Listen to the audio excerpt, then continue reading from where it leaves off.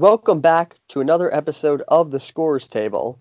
We're back, Hall of Fame period, episode 3, joined as always by Julien Mckee.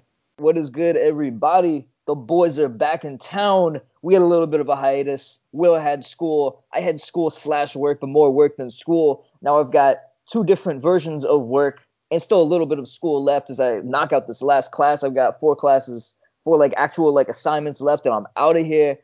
Whew, man, it feels good to be back talking some basketball with my man right now. Yeah, this is gonna be a fun episode. Like you said, we were off for a little bit. I had to wrap up school, get all that done. We're good. Graduated. Next up, we got a Hall of Fame pyramid to talk about. Honestly, our first 2 episodes, thank you guys so much for the reactions, letting us know what you thought, for listening and all that stuff. Shouts to the Scores Hive, and we had to make you guys wait for it, work for it. We had to play a little hard to get, as you have to do sometimes for this for this 3rd edition. But hey, Yeah, so this is going to be a fun episode, because in this episode we're going to be talking about our last tier number 6 in our Hall of Fame pyramid. So that's players 41 to 50, who we kind of discussed last time, but we're going to go way more in depth into that. We're also going to be talking about some of the honorable mention guys, the guys that just barely missed our cut. And then finally, we're going to be talking about which current guys in the NBA who have played under 10 years, because remember 10 years was our cutoff. So which guys who have played under 10 years have the best chance of making this pyramid in the future. So let's jump right into it. Yeah. So Will, I think we each gave our tier 6 at the end of last episode, but I don't really think that we went into. Let's just pretend we didn't go in depth on anybody. Let's just start from scratch for the most part on tier 6. Yeah, let's go over our tier 6 again to give a little refresher. I'm saying, if you're a first time listener, we gotta loop you in to the Scores Hive right here. So for each of these tiers, we're going with our first and last person of the tier. However, we're not ranking the players we mentioned in between. And this is a different Hall of Fame. This isn't any pity Hall of Fame. We don't let you in just because you had. Mitch Richmond is not in this Hall of Fame. Dwight Howard is not in this Hall of Fame. That's I don't have to Spencer Haywood is not in the Hall of Fame. Shouts to Spencer Haywood, by the way, the man who was almost hired a hitman to kill his coach. What a legend. Anyway, tier 6, Will, let's hear your list. Yeah, so my tier 6, the very top person of tier 6 I have is Steve Nash. Interesting. That was the first guy of my tier 5, as we remember. Yep. And then the very bottom of my tier 6 is Russell Westbrook.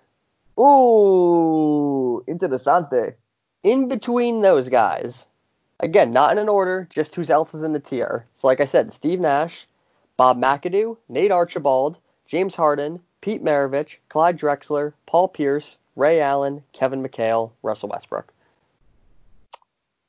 Okay, so for my tier, and just to preface this, I am leaving my very final spot open. We're gonna have. I want Will and I to have a small debate about, and this will go perfectly into the honorable mention segment of this. About who's the most deserving of my 1, 2, 3, 4, 5, 6, 7, 8 candidates for the final spot on my list. So for tier 6, starting off, my man, Gary Payton. My man, the glove. Great choice. So I'm excited to talk about him in a minute. He's actually become underrated in history for sure. Absolutely, the greatest defensive guard. I love Dennis Johnson. Dennis Johnson was incredible, but the greatest defensive guard of all time. We're giving this is see when we have when this Hall of Fame is going to be built, Avery Bradley is the centerpiece of the plaza. It's called the Avery Bradley Plaza. We got a whole, a nice water fountain. You know what I'm saying? We've got some nice restaurants in the middle. We've got some great jerk chicken for you. Maybe some Pakistani food, some Dominican food. Hey, it's gonna be lit. The Scores Table Hall of Fame is gonna be fucking lit. There's gonna be a plaque, and it's gonna say Avery Bradley career accomplishments. Made All NBA defense first team. Made All NBA defense second team. Averaged 16 points a game in the playoffs one year. Hit a playoff buzzer beater. What else does a player need to accomplish? Say, he started a backcourt with Isaiah Thomas. That's You know a what I'm saying? small backcourt. It's a cool fucking backcourt. Yeah, It Avery is Bradley's like 6'1", right? 6'2", I believe, but yeah, and what's funny is they're both from the same town too, Seriously? Both from Tacoma, Seattle, right? Washington. Damn. Yo, Yep. Seattle is actually underrated as a basketball destination. You got Jamal Crawford, Zach LaVine, Markel. Gary Anyway, Payton. so yeah, well, Gary Payton's actually he's from Oakland actually, but Is he? obviously, From yeah, he's from Seattle? Oakland. Yeah, Oh, my he mistake. and My Jason mistake. Kidd grew up playing together. Really? Okay. hmm I thought he So was from Seattle. My bad. yeah, so Gary Payton is leading off my tier. Between him in the final spot, we've got George Gervin, the Iceman, Clyde Mm. Frazier, Bob McAdoo, Kevin McHale. And earlier we had to I Will and I gave each other one move that we could do one move to Yep. switch. Yep. So my man David Thompson, aka the Rakim of basketball, he is in there. Kevin McHale, Dave Cowens, Ray Allen, Wes Unseld, the outlet passing legend. You have Wes Unseld in tier 6? Man, I had him in tier 4. Wait, I actually have him in tier 5. I just forgot to delete his name from tier 6 because I moved him up. Okay. That's better. That's better. I give you a pass. And finally, Reggie Miller. So, I'm sorry, did you say Nate Archibald? No, I didn't. I didn't. So, that's a name I'm curious about. Why no Nate Archibald? Because I'd rather have any of these guys on my list than Nate Archibald. Well, obviously. Nate Archibald was really good, but what did I didn't hear a lot of great stories about Nate Archibald as a teammate, as far as him having the ball a lot of the time. Like you had to like he was a point guard in the truest sense of like the word. Like he wanted the ball the entire time. And I think looking at career achievement wise, I mean, a legendary New York point guard, don't get it twisted, but even though he won a chip, only 6 All-Stars, I and though he was actually the NBA scoring champion and assist leader in the same year, Only player to ever do that. which is a hell of an accomplishment. I just don't have. He's my honorable mentions, but he's not Okay. in my tier 6. Okay. Yeah, I just had him in there. I mean, he led the league in scoring and assists in the same season. Only player to ever do that. He won a championship, made All-Star teams, won an All-Star game MVP. And again, not that really matters, but still cool. Was he the Um, best player on a championship team? Who else was on the Cincinnati? That was well, that's when he was on the Celtics. Oh, okay. I thought he did that when he was on with Oscar Robertson. No, he won on the Celtics, but he was their starting point guard. Oh, okay, okay. What did he average that year? He averaged 14 and 8. And that's fair because I mean Gary Payton didn't wasn't the best player on a title team, but my man Gary Payton, I'm so excited to talk about him once again. I think I talked about him a little bit last podcast, Yeah. but Let's talk about Gary Payton. Gary Payton, what a legend. What an absolute legend. A trash talker who, even if you watch the Big Three, I don't watch the Big Three. I want to watch the Big Three, but it's just like half court basketball at the end of the day. It's just like kind of boring. But Yeah. boring to me. But you know who's not boring? Gary Payton, a legendary trash talker. And in a decade where, he did have real competition at the point guard spot. Like people forget. I think we talked about him a little bit on one of our earlier podcasts. Kevin Johnson was damn good back in the day. He could ball. Really He was good. he was Really really good. good. Gary Payton sunned him. Gary Payton's son John Stockton, who's a tier above him. Talk about someone who rose to the occasion against the greatest competition of his time. And the Sonics team in '96 that was in the finals against Jordan. That was a really good team. And For here's sure. the thing. I'm actually going to criticize the Last Dance real quick because we've thought about having like an opening segment about the Last Dance, like final takeaways and stuff like that. But I'm happy to talk about it right now because you know what Michael Jordan did? He I think created he he lied created a about 10-part documentary about himself and pretended it was about the last season. it. Yes. But you know what? He disrespected Gary Payton. He had the balls to disrespect. That documentary disrespected straight up Gary Payton and the Sonics. One thing that really stuck out to me and really annoyed me about Jordan in that documentary is he couldn't bear to give credit to anybody who gave him a challenge. Gary Payton was an awesome defender who did a great job against Michael Jordan for not one but two games, which I think were three games that were not. Guess what? George Karl, for some reason, to start off the NBA Finals, was like, my best defensive player, who happens to be a guard. I'm not going to put him on Michael Jordan. Like, what? So in the kind of three games, batshit crazy thing is that? In the 3 games that Gary Payton guarded Michael Jordan, Mm-hmm. Michael Jordan scored. His first game was 6 of 19 shooting. Then he shot 11 of 22. That was a good game, but still only 26 points. Mm-hmm. What else did he have? He had 1 assist and 4 rebounds that game, so really wasn't great. And they obviously lost by 11. And then in the last game, Jordan shot 5 of 19, 22 points. They won the game, but I mean that game, Scottie Pippen had a lot of points. So really, Gary Payton did outplay him a lot in those few games. And Michael Jordan literally said in the documentary, he literally said, "Oh, I was just tired. I forget what he said exactly, but he was making excuses, bruh. Michael Jordan, you don't have to make excuses that you weren't incredible every single game. You don't have to make excuses that, guess what? The greatest defensive guard of all time, gave you some trouble. That's not you're not losing your manhood. People aren't going to think less of you as a player. It's stupid." No, the one that irritated me is when we had to pretend the only reason why the Bulls lost to Orlando that series is because Jordan was tired or whatever. First of all, Jordan still played 44 minutes a game that series. He still shot about 45% that series. He scored. These are his point totals in that series: 19, 38, 40, 26, 39, 24. Can we just acknowledge, hey, the Bulls lost? Why does there have to be an excuse attached? The Magic were just a better team in that one year, that one magical year they had. I mean, obviously they eventually petered out in the finals after a rough game one. Was that the Nick Anderson game? Game one of the finals against Houston? Yep. Yeah, so that was a good team.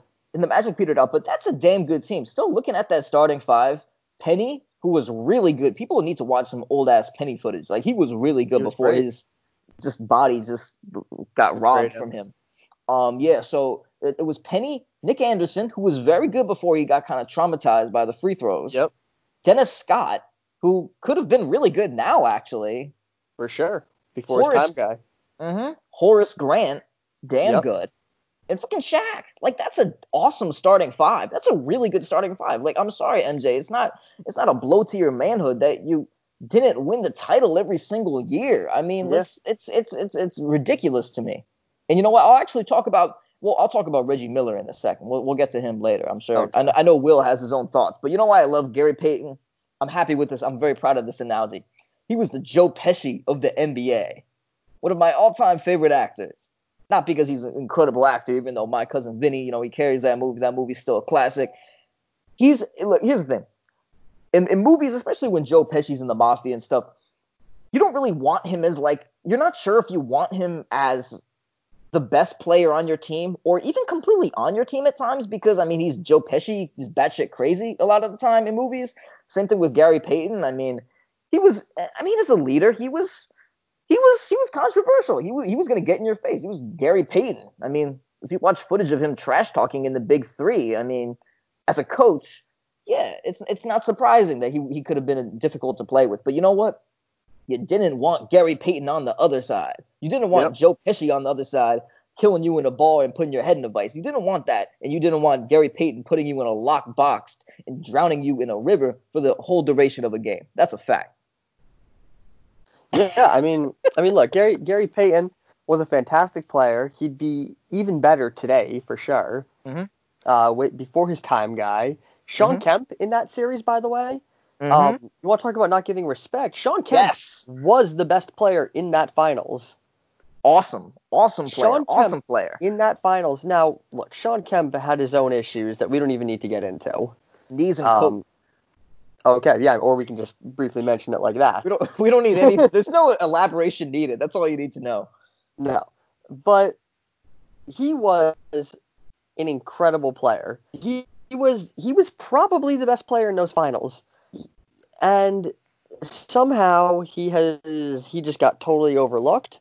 I don't know if that was an on-purpose editing choice. He didn't agree to do interviews, something. But yeah, but Gary Payton was the leader of that team. Mm-hmm. And he was probably, I guess we could say he was the best player on a finals team. I don't know. It's tough.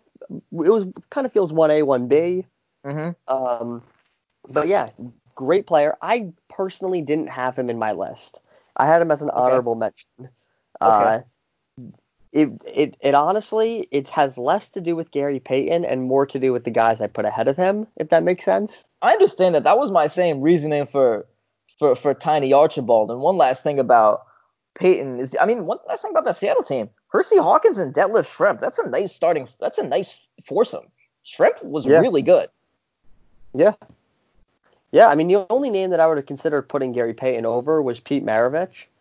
Mm-hmm. The only reason why I had Pete Maravich over him is because Pete Maravich, I feel like, had a much bigger impact on basketball. I mean, he was the first like really good jump shooter. Mm-hmm.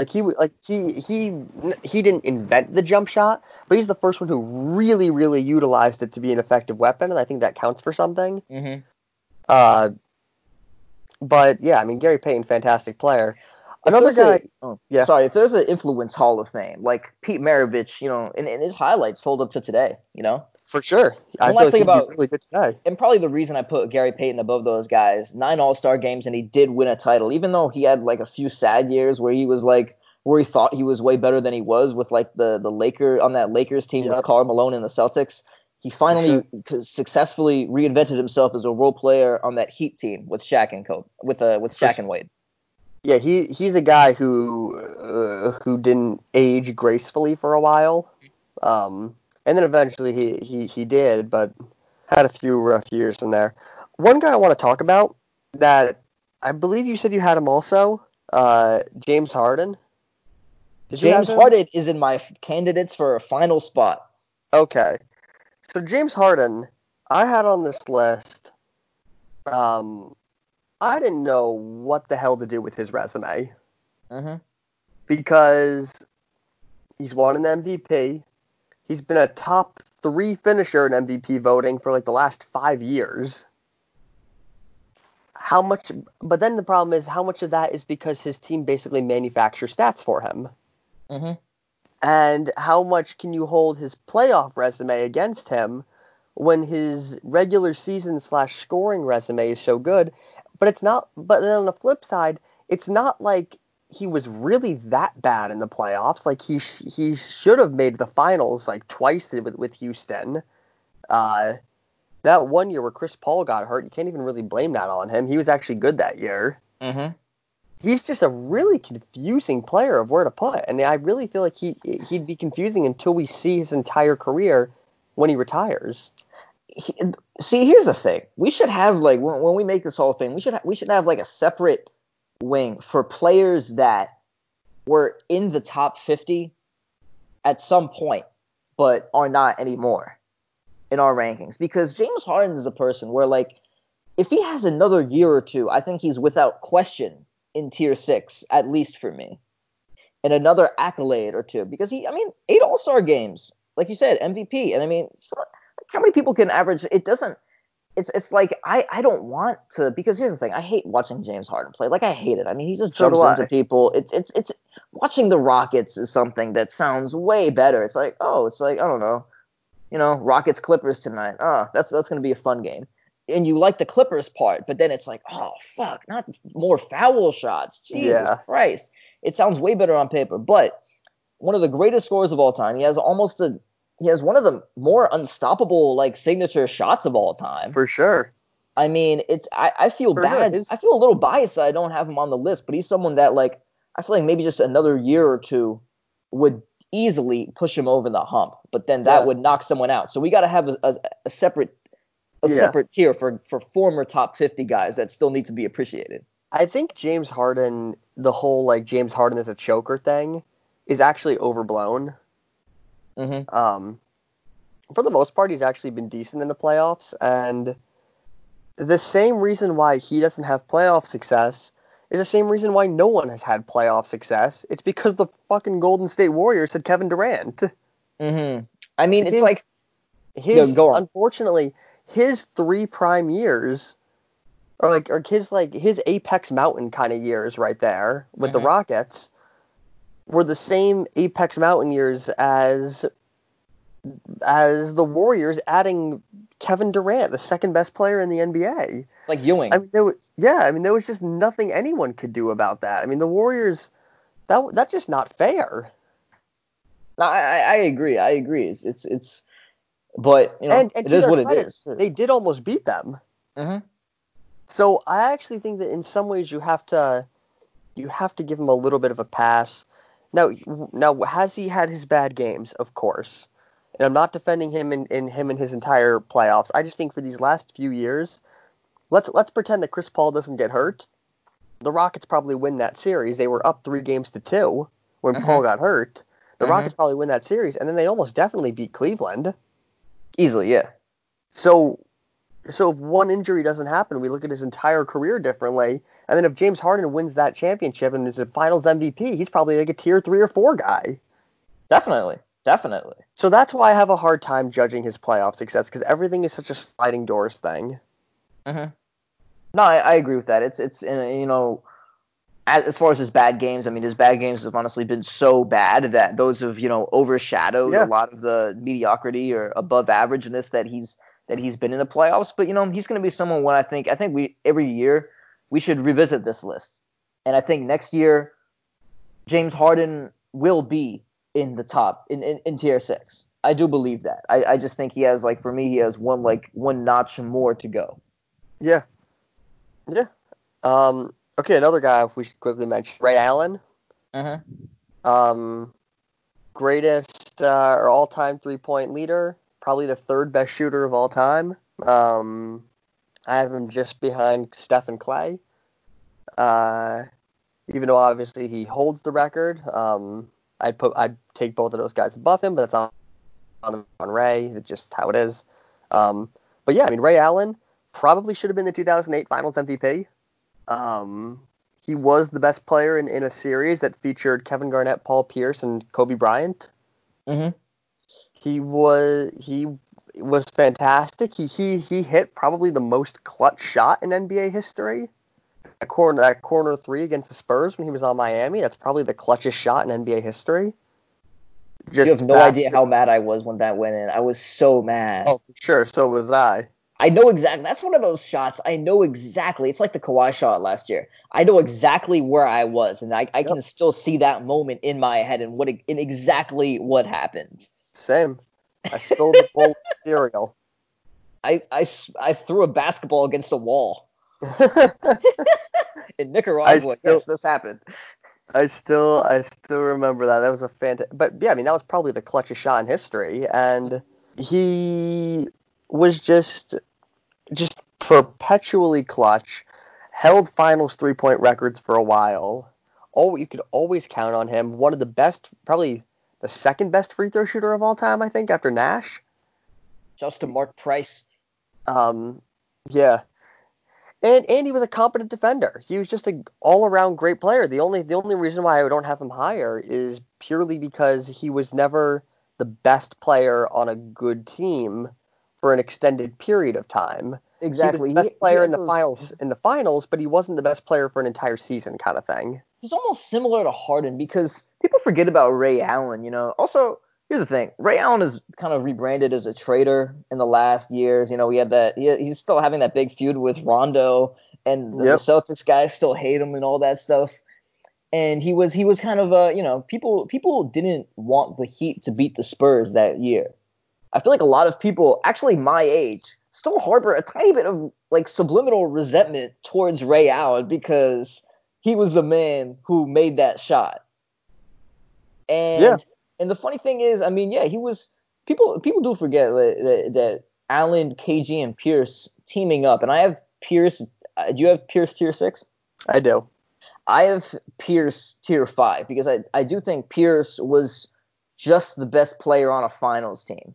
I do give, despite Ray Allen possibly outplaying him in that finals, I do think Pierce was a bit better at the time and he meant more to Well, that it was franchise it was Paul Pierce's team. Exactly.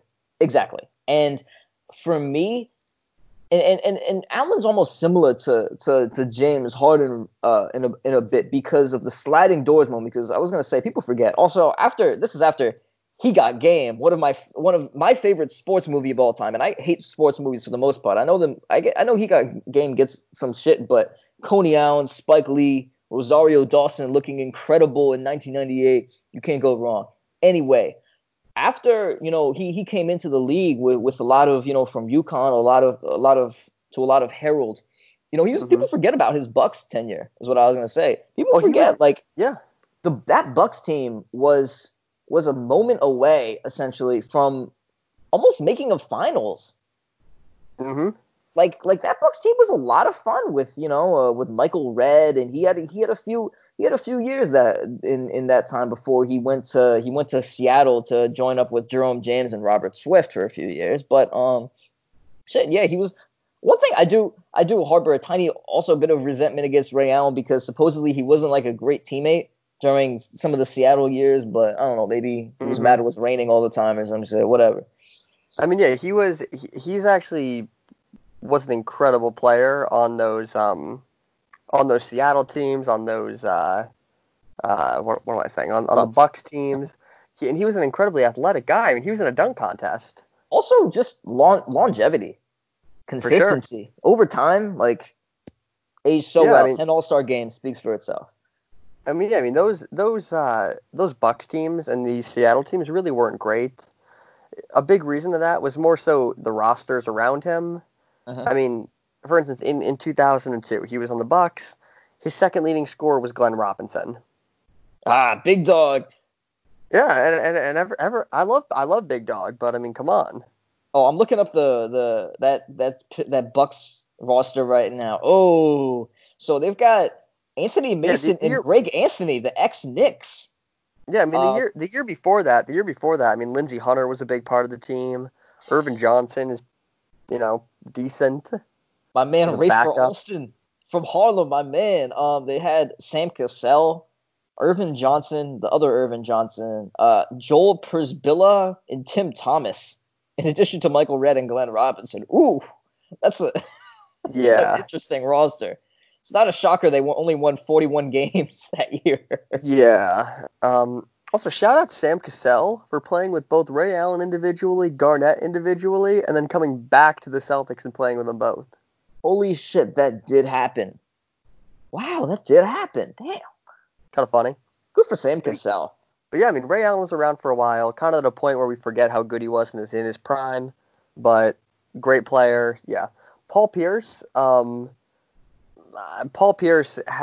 a terrible analyst.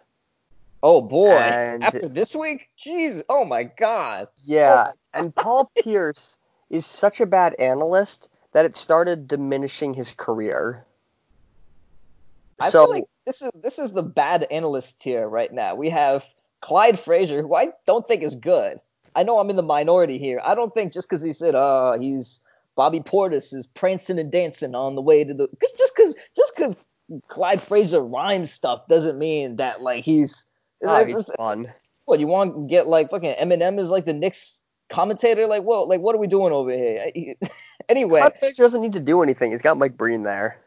Well, that's a good ass point. The greatest of all time in that category. Also, in this terrible announcing tier, Reggie Miller. Oh my God. Oh, someone, I always say this. How is he terrible in announcing? I don't understand it. Oh, he's terrible. I don't understand it.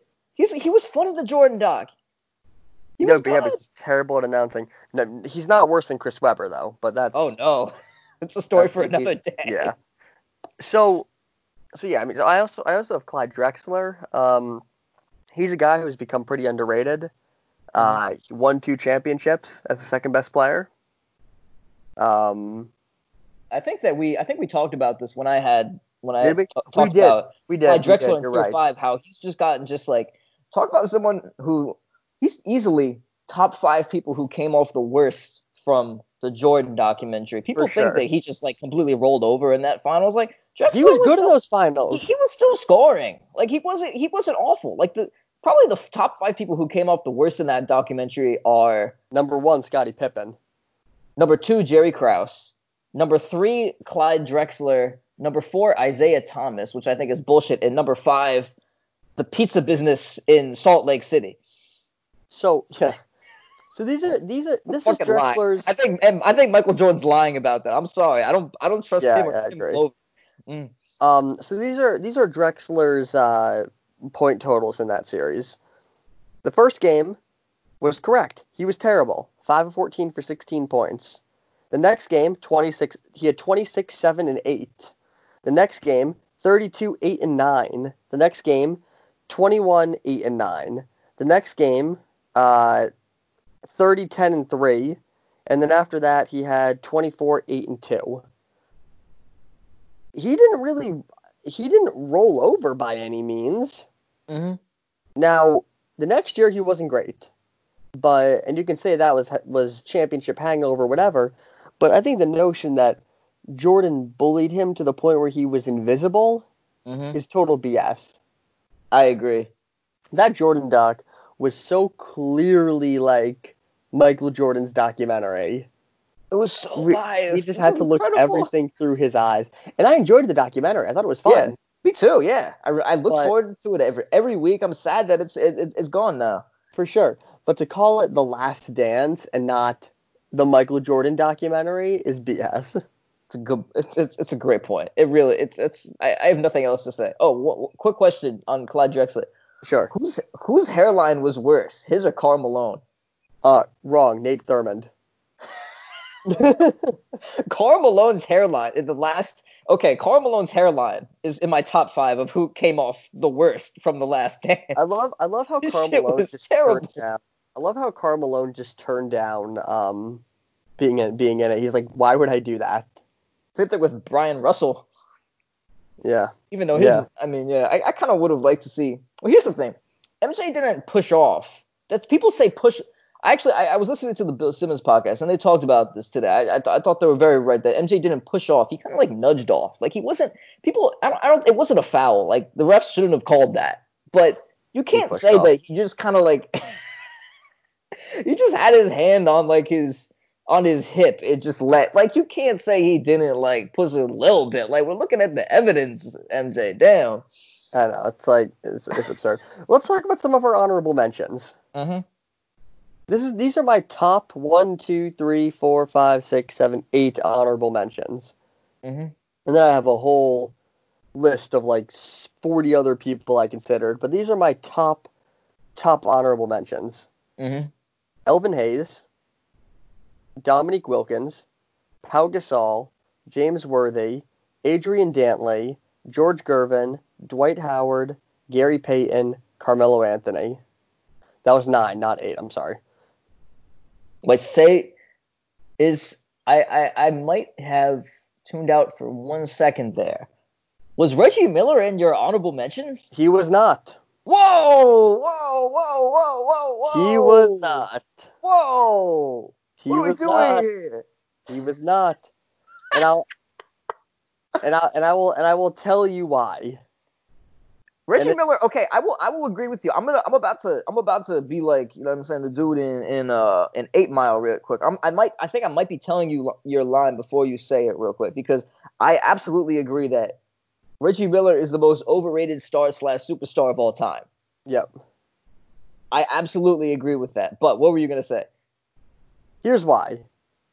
Number 1, he never made an All-NBA team above third team. Mm-hmm. Number 2, he averaged 18 points a game for his career. Okay. It's not even like he was a high level scorer. His highest in the season was 25, but if you take away that season, his highest is 21. Okay. He also never was an All-NBA defender. Never made anything higher than All-NBA third. Was never a MVP runner-up or anything. He never was anything close to DPOY. He was a very good player, but to put him on the level of guys that win MVPs, that were the best players on championship teams, He thought he was that level, but I mean, Mm-hmm. I don't even have like for instance, are you going to tell me that Reggie Miller had a better career accomplishments than Dwight Howard? Yes. I mean, Dwight Howard won Yes. Well, guess who? three or four Defensive Player of the Year. He was the Who best the, player on a championship team. yes, but who the fuck cares? It's Dwight Howard. But you get what I mean? I understand. No, actually, here's the thing, Will. I understand. I completely agree with everything you said, and don't fucking care because it's Reggie Miller, iconic. What Okay. a legend. One of the greatest, one of the greater shooters of all time. I can't call him one of the greatest because his percentage isn't actually that good, and he No. didn't he didn't take that many threes, even though he obviously would have just been slinging them away nowadays. But here's the thing: in an era where that was not filled with big ass stars from Ewing to Shaq to you know what's the names. It was fucking 90s. Reggie Miller's Pacers were really really really good, and For sure. don't get me wrong, a great supporting cast was around him. Mark Mm-hmm. Jackson, Rick Smith. Jalen Rose and there were two, there were two chapters. There was first the there was a Spike Lee Knicks chapter, and then there was the Lakers almost, and then like the Larry Johnson 4-point play Rick Smith is chapter. unbelievably underrated. Very underrated. You got guys like Dale Davis and Antonio Davis who are Mm-hmm. For underrated. sure. I forget who was the small forward back then, but also someone like even like Haywood Workman It coming was off the bench, like he was it good. Chuck Person? Yeah, it was Chuck Person. It was Chuck Person. Those were really good teams. And Reggie Miller's Pacers from like 93 to 2001 were consistently in the mix of teams that could make the NBA Finals. And even like here's the thing.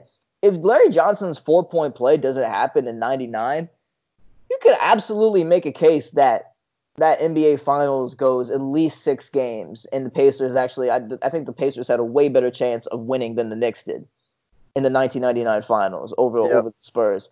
And I don't want to say I don't want to say the Pacers got robbed, but like I don't No, know. but it wasn't a foul. It, We'll just come out and say that. exactly. Anyway, despite Larry Johnson's awesome celebrations, I love the L celebration. It was great. For sure. Anyway, talk about someone. Talk about the greatest irrational confidence guy of all time. There's never been a better one. He's what Dion Waiters thinks he is. He's what Swaggy P thinks he is, which is Dion Waiters, but he's not as good as Dion Waiters, which is what Dion Waiters thinks he is, which is a Reggie Miller. Anyway, so man, talk about someone who I actually think came off really well in The Last Dance, despite just blatantly shoving Michael Jordan, which I was really happy when that happened. I was like, yes, Reggie, yes. Make talk about it. It's someone who actually wasn't technically that clutch, but someone who wanted the moment, who was great in certain big moments, and someone with just iconic stretches and moments to his career. It just doesn't feel right that someone with the 8 points at MSG and all the different things that he did, and he was and on those Pacers teams, he was the heart and soul. Like Mm-hmm. he was the guy the players looked to, despite only averaging like even I know you said like 18 is like his career average. I think he was averaging like maybe like 21, 22 a game for a lot of those years. But he was someone the players looked to in your foxhole. You wanted him, and he actually had a real chance at winning a title in a third version of the Pacers in 2004, 2005, when that team was really good and lost to the Pistons when the Pistons won the finals, and then the Mm-hmm. Malice at the Palace happened, and the Pacers you could really make the case were the most talented team that year. Period. If you take Reggie Miller and put him in today's NBA, he's significantly better.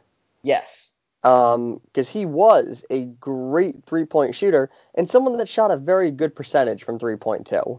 I mean, he was almost a 50-40-90 career guy. Mm-hmm. But I don't know. I just don't think he accomplished enough to put over some names. And another name I didn't have on the list, another name that I had in my honorable mentions, who I think was better than him, is Dominique Wilkins. Well, that's actually moves perfectly into conversation for my final spots of tier 6. Okay, let's hear it. So we already talked about James Harden. Dominique Wilkins, 9 All-Star games, averaged 27 to 30 points a game in his sleep. He was Melo before Melo. We'll get to him in a second. I agree. Pau Gasol, Nate Archibald, Russell Westbrook. I mean, at the end of the day, man, talk about him chasing stats. MVP, 9 All-Star games, average a triple-double 3 years in a row. Like, you can talk about him chasing stats, whatever, but talk about a player that, like, we will never see, that we have not seen before. We might not. I wouldn't be shocked if we never see him again. I mean, it's fucking Russell Westbrook. Sam Jones. Yes! Who will absolutely be in our role player Hall of Fame. Oh, hell yeah. You know what? Give me 3 minutes on Sam Jones when you're done with this. Perfect.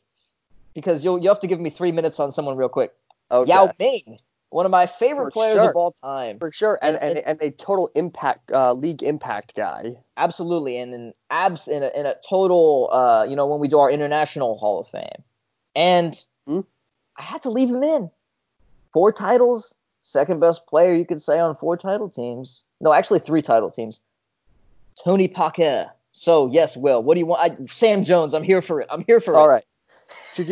So I need a few minutes on Sam Jones. I didn't even have him in my honorable mentions, but I love Sam Jones.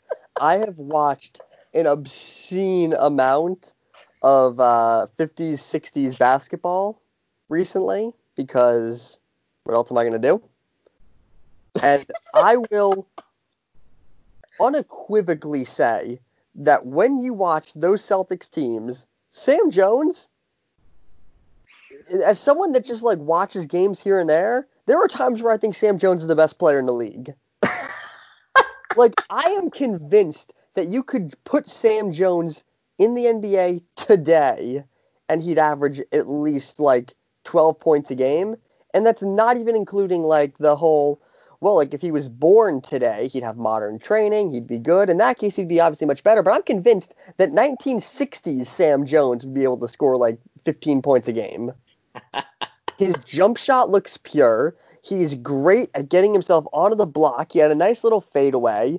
And a lot of the problem is because back then people had no idea how to shoot a basketball yet. Shouts to Paul Harrison. Good. He looked good. I mean, there was a reason why people, yeah, exactly. There was a reason why Bob Cousy was one of the best players in the league, but he shot like 38%. Sam Jones was a guard shooting like 47%. Mm-hmm. I mean, he averaged, like, he had a stretch here, 18, 20, 19, 26, 23, 22, 22 points a game. He won 10 championships.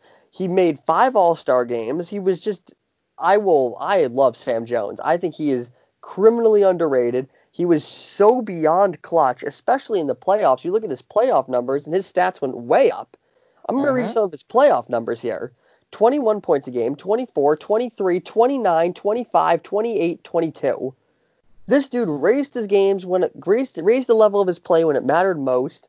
He could play a lot of minutes. He shot a high percentage. I cannot say enough good things about Sam Jones.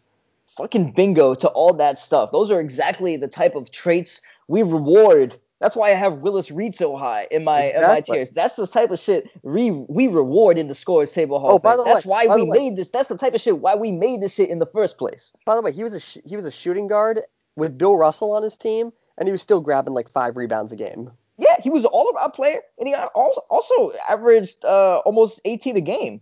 Like, still, that's not a fucking slouch. He was on the 50th anniversary team. And you know what? Honestly, well, you're almost like helping me talk myself into putting Sam Jones is my final spot. You know what? We're making an executive change. I'm kicking Wilt Chamberlain off my list, and I'm putting Sam Jones. Sam Jones, welcome to tier 2.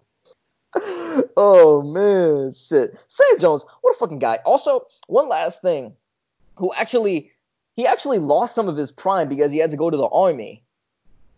And when you talk about guys who, you wanted in the foxhole, guys who are complimentary about as far as former teammates, nobody has anything bad to say about Sam Jones. Nobody does. Like you said, a clutch player, Just Yeah. so clutch, man. Honestly. And he could actually shoot from deep. I mean, he had a nice like deep mid-range shot, and you have to assume that like with modern training, he'd probably be able to extend it like 3 more feet.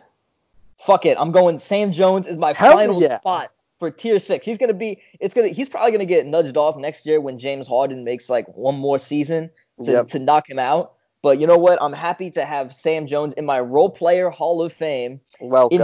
in our role player Hall of Fame, and the past people who have been in our top 50. So Sam Jones, welcome to tier 6. It's great to Hell have. yeah. Also, one last. Hell Did you yeah. have a? Because I remember you were talking about Tony Parker when Yep.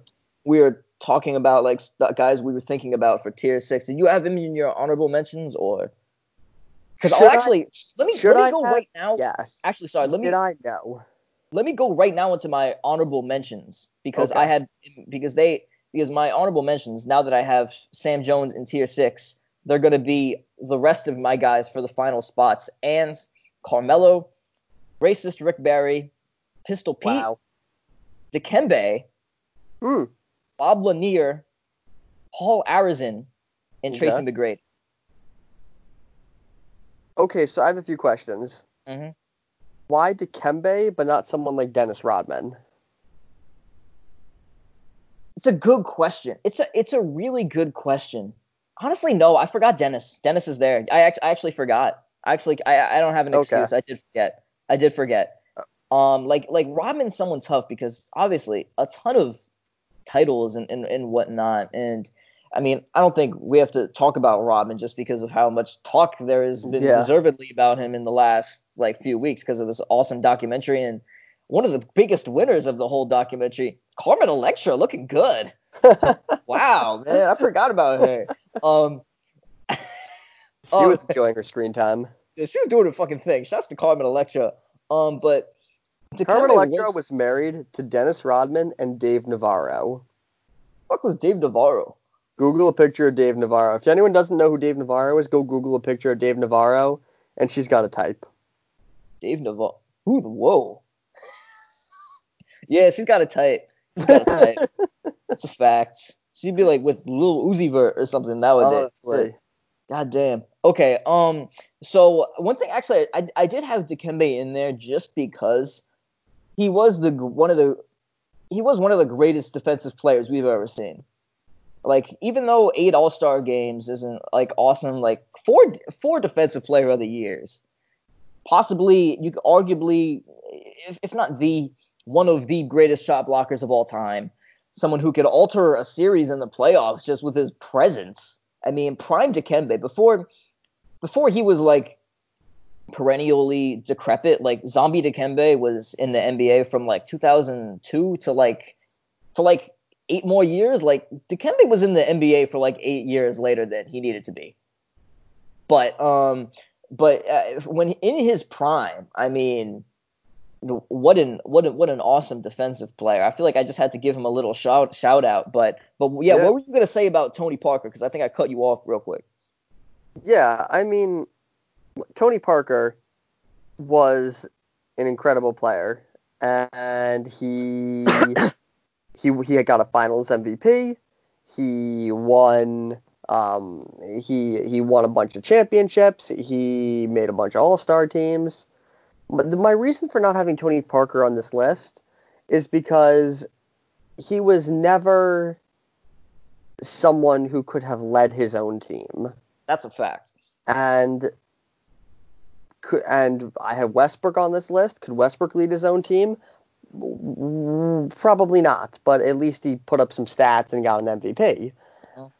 My thing with Tony Parker is I feel like he gets punished because he was so much a part of that Spurs system. And is it fair? No, but it's the same reason why I don't have Ginobili. Mm-hmm. No, I agree. I think with our role player Hall of Fame, are we gonna do like third best player on a title team? Is that like Yeah. Well, off? we can have a wing on that because Tony Parker definitely makes that one. Absolutely. And one thing I wanted to say why Tony Parker isn't in my tier 6 real quick is because of his rapping career. Oh my God, guys, I gotta. Oh Let me God. read you these lyrics real quick. This is from Premier Love. This is the English translation to Premier Love. I don't know. I don't know if I can. Will, you hear that? Oh God. Am I gonna want to cut this part out of the podcast? You better not cut this shit out. Oh man. Premier Love feat Rickwell. He's in front of the Eiffel Tower, guys. You can watch the music video on YouTube. 170,000 views. That's it. Wait. Come on, Tony Parker, start freaking rapping already.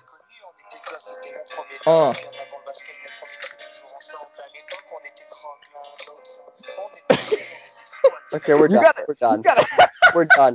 We're done. He's you gotta see the off video. my You honorable gotta see mentions the to the video. honorable mentions.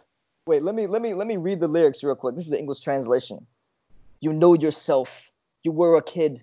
You were my first love, even before basketball. My first title. Always together in the era.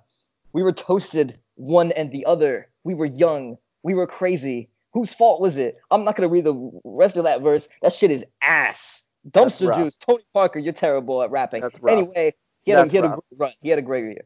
Will, you better not cut this shit out of the podcast. You better. We'll look at the timing at the end, but I might leave it.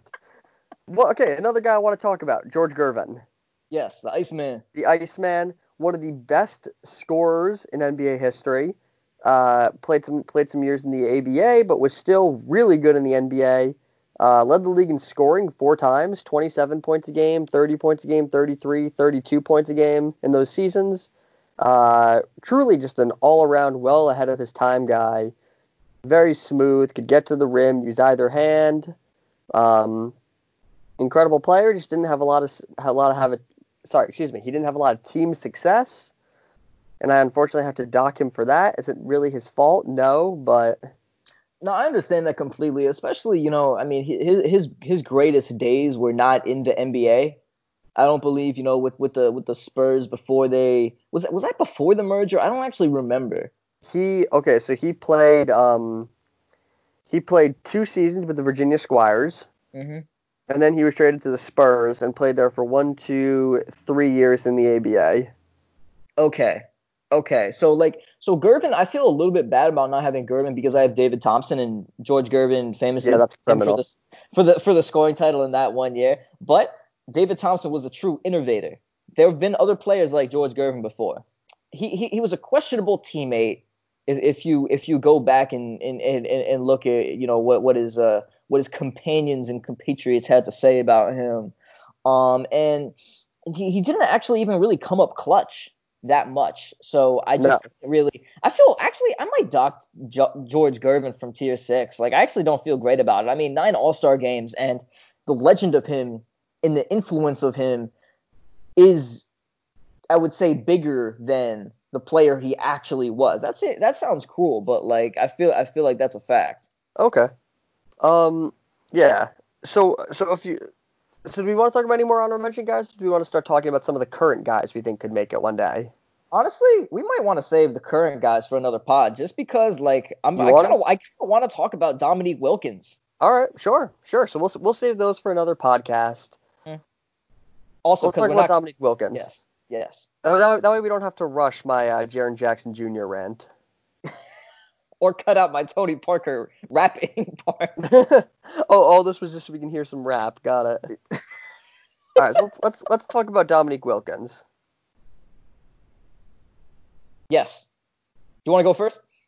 After you. Go ahead. Okay. 9 All-Star games, 27 to 30 points a game in his prime. And Dominique is a confusing guy because I don't feel good. Like, one thing I've been talking about on previous podcasts with this Hall of Fame is that, like, how would I feel going to sleep at night knowing so-and-so is in the Hall of Fame? How would you go to sleep at night knowing Dominique Wilkins is not, but David Thompson is? I'm going to sleep at night remembering David Thompson's peak years. That's what I'm doing. Peak year? Yes, and how everybody after him, what I'm saying, he's the Rakim. He's the Rakim of the NBA.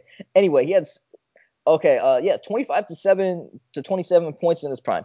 Okay, Dominique, technically a better scorer than him, but this is someone that, you do your research, and this is not. Oh, yeah, another reason we got to save current players for the next episode. Well, we haven't talked about Adrian Dantley yet, and he comes Oh, perfectly. I He comes totally forgot perfectly about him. after Dominique Wilkins.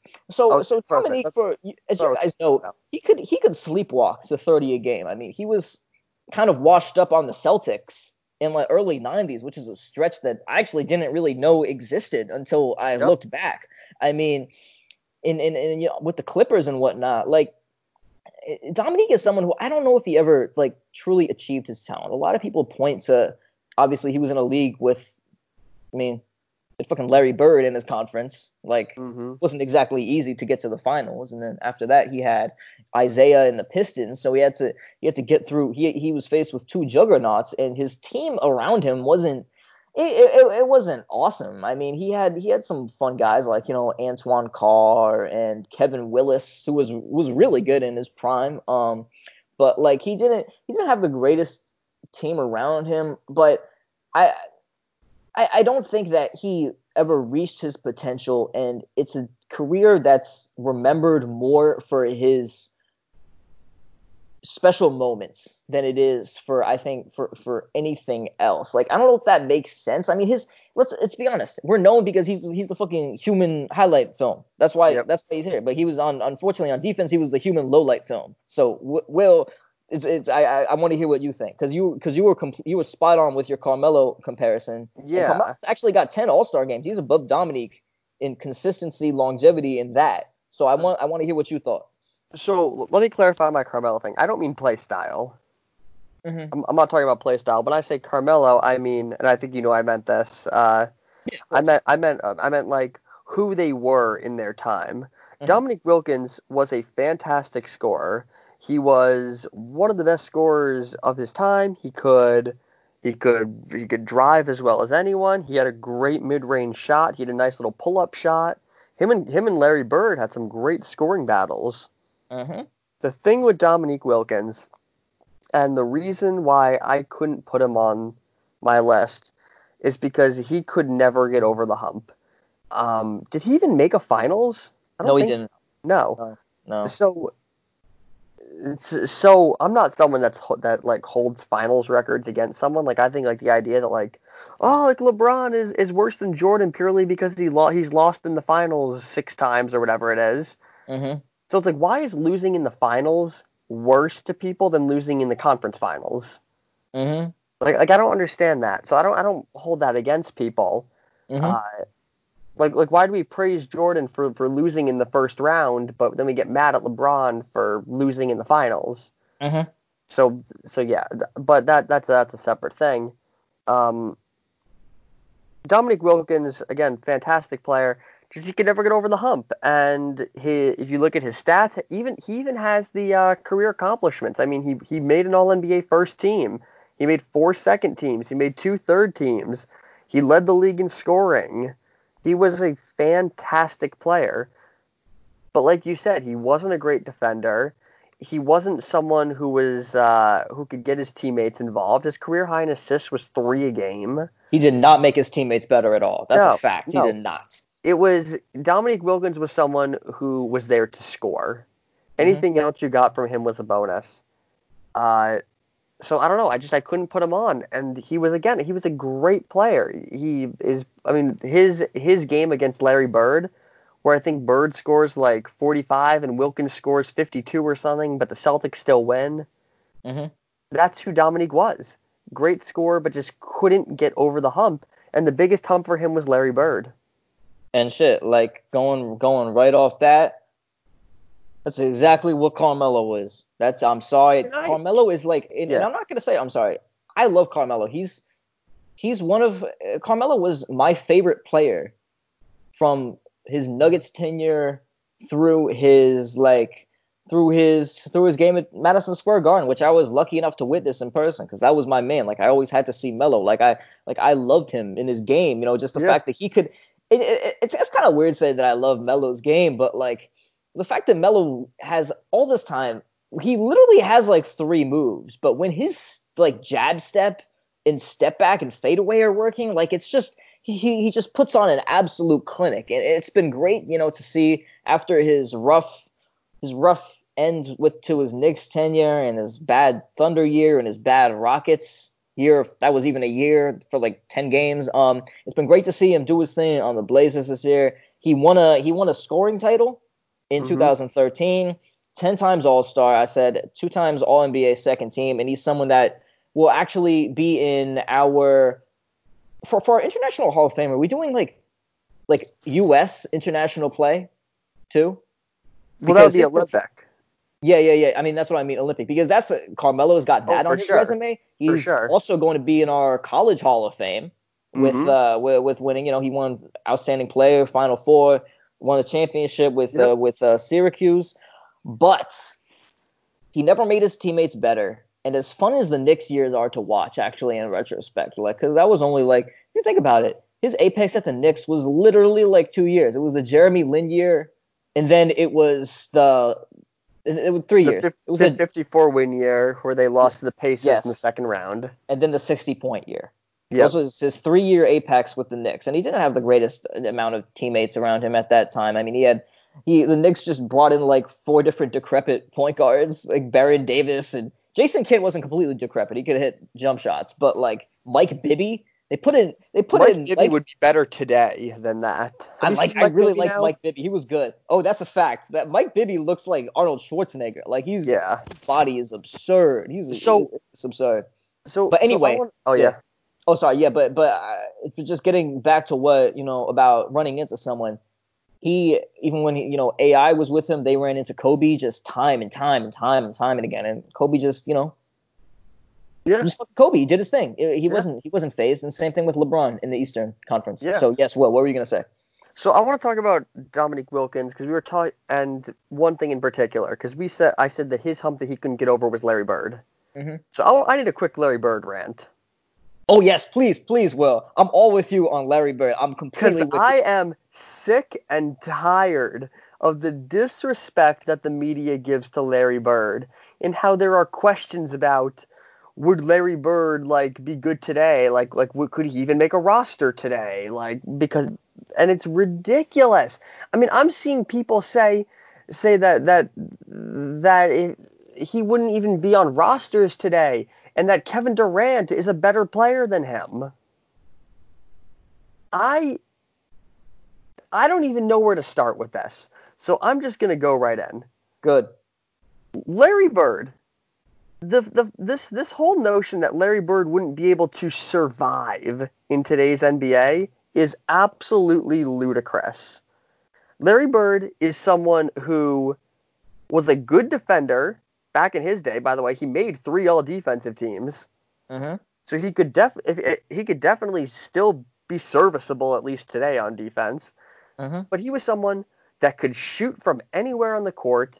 And if you watch some old games, I recently watched the full game where it was the Celtics versus the Bulls. It was that game where they were talking about in The Last Dance where Jordan scores 60 points or something in the playoffs or whatever it was. Oh, yeah, and the Celtics still won. Yeah, so I watched that game. Larry Bird had 3 or 4 Curry range 3-pointers.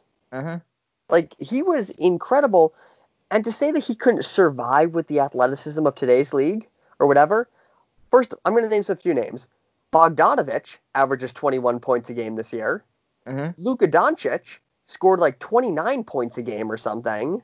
And Larry Bird is miles better than both of those guys. I'm actually going to say that Larry Bird would be better in today's NBA. Whoa! I love this zag. I love this. And the reason is Larry Bird was never someone that relied on athleticism in the first place. Larry Bird today would do the same thing that Larry Bird did back in the day, but with more 3-pointers. He was a fantastic passer. He's one of the best passing forwards of all time. And he'd be someone that he would be similar to Luka Doncic. You would play him as kind of like a point forward. You'd run your offense through him. He would take 12 threes a game. And when he wasn't doing that, he'd kind of play you on the high post, and then out of there, either post you up or dish to a teammate. He'd be significant. He'd be just the same. This whole notion of he couldn't survive is ridiculous. No, I couldn't agree more. People need to do their fucking research. I mean, Larry Bird. Also today, people don't think that Larry Bird was just some like soft white guy from Indiana who was gonna get fucking punked. Like, Larry Bird Larry was as Bird tough as was anyone. mixing it up. He was mixing it up back in the 80s. One of the greatest NBA brawlers of all time. For Throwing sure. basketballs at Bill Laimbeer and punching people. Oh man, Larry Bird was great with physicality and brawls and stuff like that. And like this is something that we talked about on our first episode of our Hall of Fame series. Like, not only was Larry Bird the heart and soul of those teams and just an awesome player in his prime, he was also someone who essentially sacrificed years of his prime, a prime that should have been longer, for his team, because he was one of the all-time, like, fuck this, I'm just gonna play hurt guys. I mean, I'm sorry, here's the thing, I'm not gonna say Michael Jordan wasn't sick or that he wasn't really sick, but here's the thing, that doesn't compare to some of the shit Larry Bird had to go through with his back, with his feet, with literally like he had to like miss games or something, or Bird, he couldn't shoot with a hand for an entire series because he punched someone in a bar. Like, what an all-time great story. Like that's the thing. Like, you can't talk shit about Larry Bird like that. He was about it. Like, he literally have to wear a back brace sometimes in the locker room. Yeah. He was like Lou Gehrig, man. He was the pain could not get to him. He was playing through it. And he sacrificed, kind of like Kevin McHale too. He sacrificed, like, let's say 3 like prime years, I think, just because of load management. You imagine Larry Bird with load management nowadays? Oh my God, he'd be incredible. And that's why I totally support load management, by the way. Yeah. Because it's like why do I care if Kawhi Leonard plays a meaningless February game versus Charlotte? Like, I would rather have 4 more years of Kawhi Leonard than have him play a back-to-back versus Minnesota. Mm-hmm. You know? I agree. I care about that. I want I prefer the longevity. I want more of the guys in our lives, not less. I don't understand why that's like a bold take. No, I completely agree. And one last thing about Larry Legend, who I told Will, Larry keeps looking more like a bird as he gets older. He has not his facially, he has not aged the best. Though I'm happy he's still doing his thing in Indiana. Yes. I would love him as a commentator. I think he'd be a lot of fun. He would be fun. But he's too good for that, though. Yeah, that's a fact. I think that he'd be a very good executive. Also, his coaching record is kind of slept on. Like, those Pacers teams that we were talking about with Reggie, a lot of fun. But one last thing, like, despite being despite being unathletic or whatever, like, whatever you want to say, like, clutch is clutch. Larry Bird was fucking clutch. Even if you're unathletic, if you still get open, you can still make shots. Have the ability to get shots off. And Larry Bird was clutch as shit. I've said my piece. That's it. Yeah, I mean, Larry Bird, great player. That was kind of a out of nowhere rant. Let's talk about Adrian Dantley. Yeah. Julien, take it away. Take it away. I know you've been waiting for this one. I think you should start. I want to give you the floor first. Yeah. Okay. Adrian Dantley. I think he's an incredibly underrated player who is totally slept on. I'm kidding. So, Adrian Dantley. One of the all-time, by the way, like, let's get this guy out of here, get someone else in, and then, like, oh, wow, look at this. This is nice. This is great now. Okay, Ewing, not the Ewing theory, but, like, a kind of a version of the Ewing theory where you're just, you just got to, if you can get this guy out, getting this guy out will get you over the hump. Yes, Will, what were you going to say? So, yeah, Dantley is one of the best scorers of all time. And that's not debatable. I mean, he averaged over 30 points a game for like 9 seasons or something. 1, 2, 3, 4, 5, 6, 7 seasons he averaged over 30 points a game. Mm-hmm.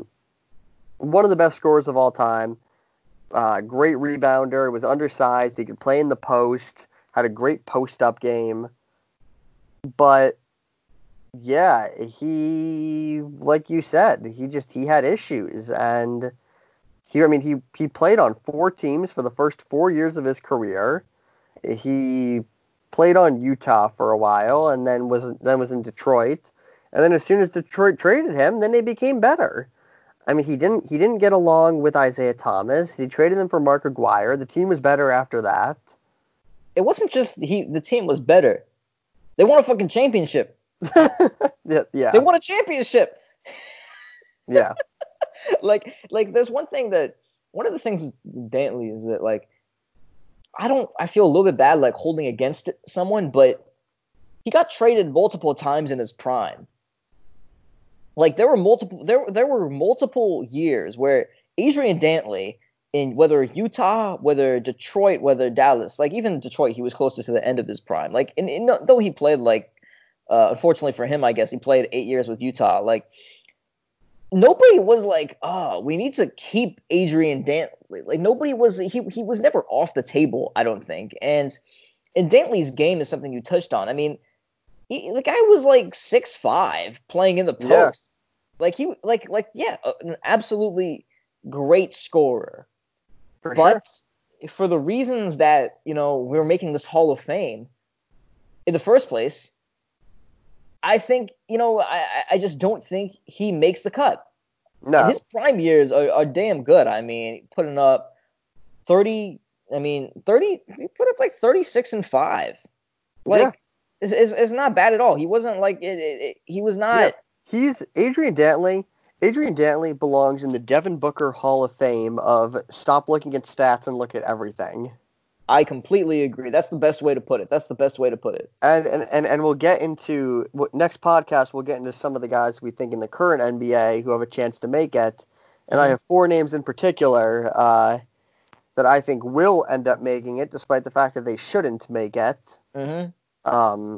So we'll get to that next episode. But spoiler alert, one of them is Devin Booker. But Adrian Dantley is kind of in that mold of, he's kind of similar to, he's similar to Reggie Theus. Yeah. If you look at Reggie Theus' stats, you'd think that he's one of the best players of all time. He averaged like 20 and 9 or something, like 22 and 10 a season. He played for a long time, but he maybe made the playoffs like once. It's similar to, yeah, sorry, what were you going to say? Yes, yeah, I mean, yeah, that's it. It just, with Adrian Dantley, you have to account for the fact that every team that he was on was better after he was gone.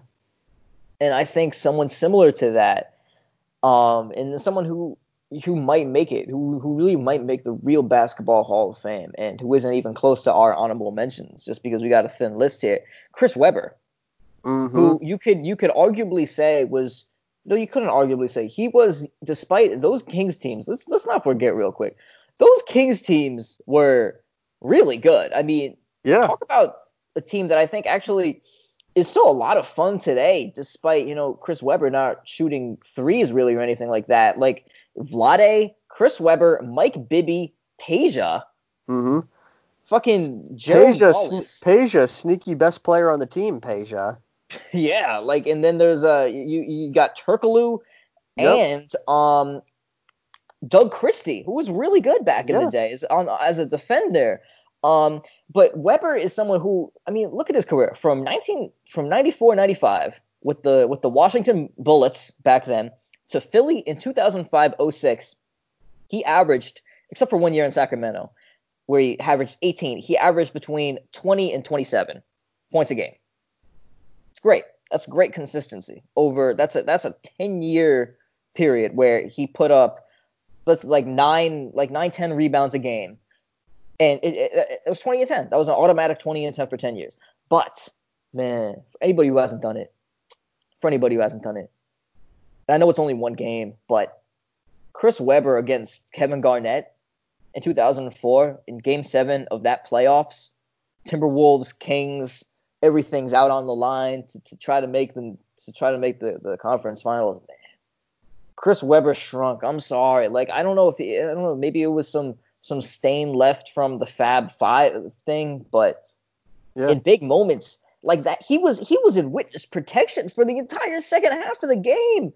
Yep. Like it was. I couldn't believe what I was seeing. Like he looked terrified. Like Kevin Garnett was just feasting on him.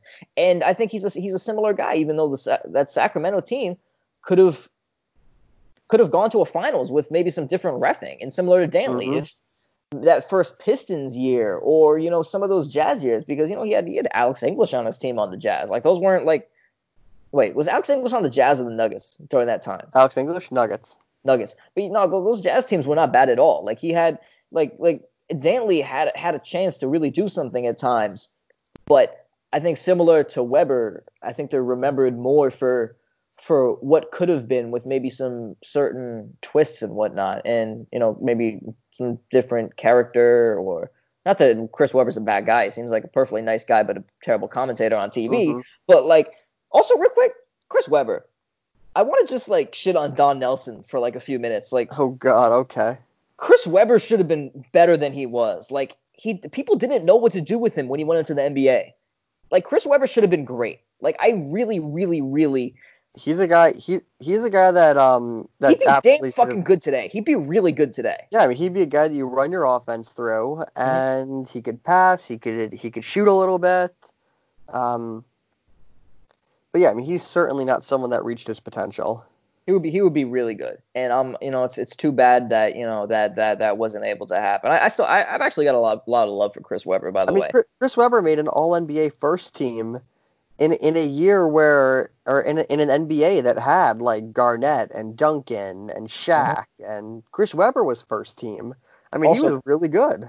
Also, by the way, that 93-94 Warriors team that Webber was on, what a fun team this was. Chris Webber, Avery Johnson as the team captain, Chris Mullin, and Latrell Sprewell, in addition to Tim Hardaway. That's a fun team. Wow. Damn. Yeah. I feel and guess who was the assistant coach? Greg Assistant Popovich. coach? Oh, wow. Yes.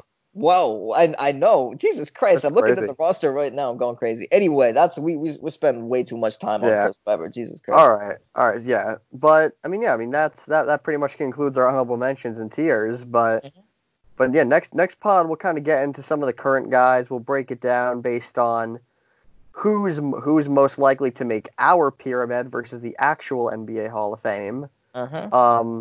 Does Lonzo have a chance to be in there? And is it too soon to put Jason Tatum in tier 2? These are some of the questions we're going to be discussing next podcast. Best player on a top 4 team in the league. Yeah. It's a fact. This is a fact. This is an indisputable fact. He also crossed up Paul George, leading to a 3-pointer. That's some hard shit to do, honestly. You can. I mean, I'm looking at the stats. It doesn't look like Jordan ever did that. Jordan never crossed up Paul George, leading to a 3-pointer. I'm not keeping score, but these are some pretty obvious things. That's a fact. Shit, fuck out of here. Fuck out of here, Jordan, acting like you're fucking Last Dance and whatnot. Whatever. Man, Tatum was dancing on George. Anyway, Woo! we're going to wrap up there. Thanks for listening to this episode of the Hall of Fame Pyramid Scorers Table. We appreciate you guys supporting. If you enjoyed, subscribe to the show. Leave a 5-star rating, review. We appreciate it. And we'll see you guys later for the current players that will make it, as well as the next few parts of our Hall of Fame. See you guys.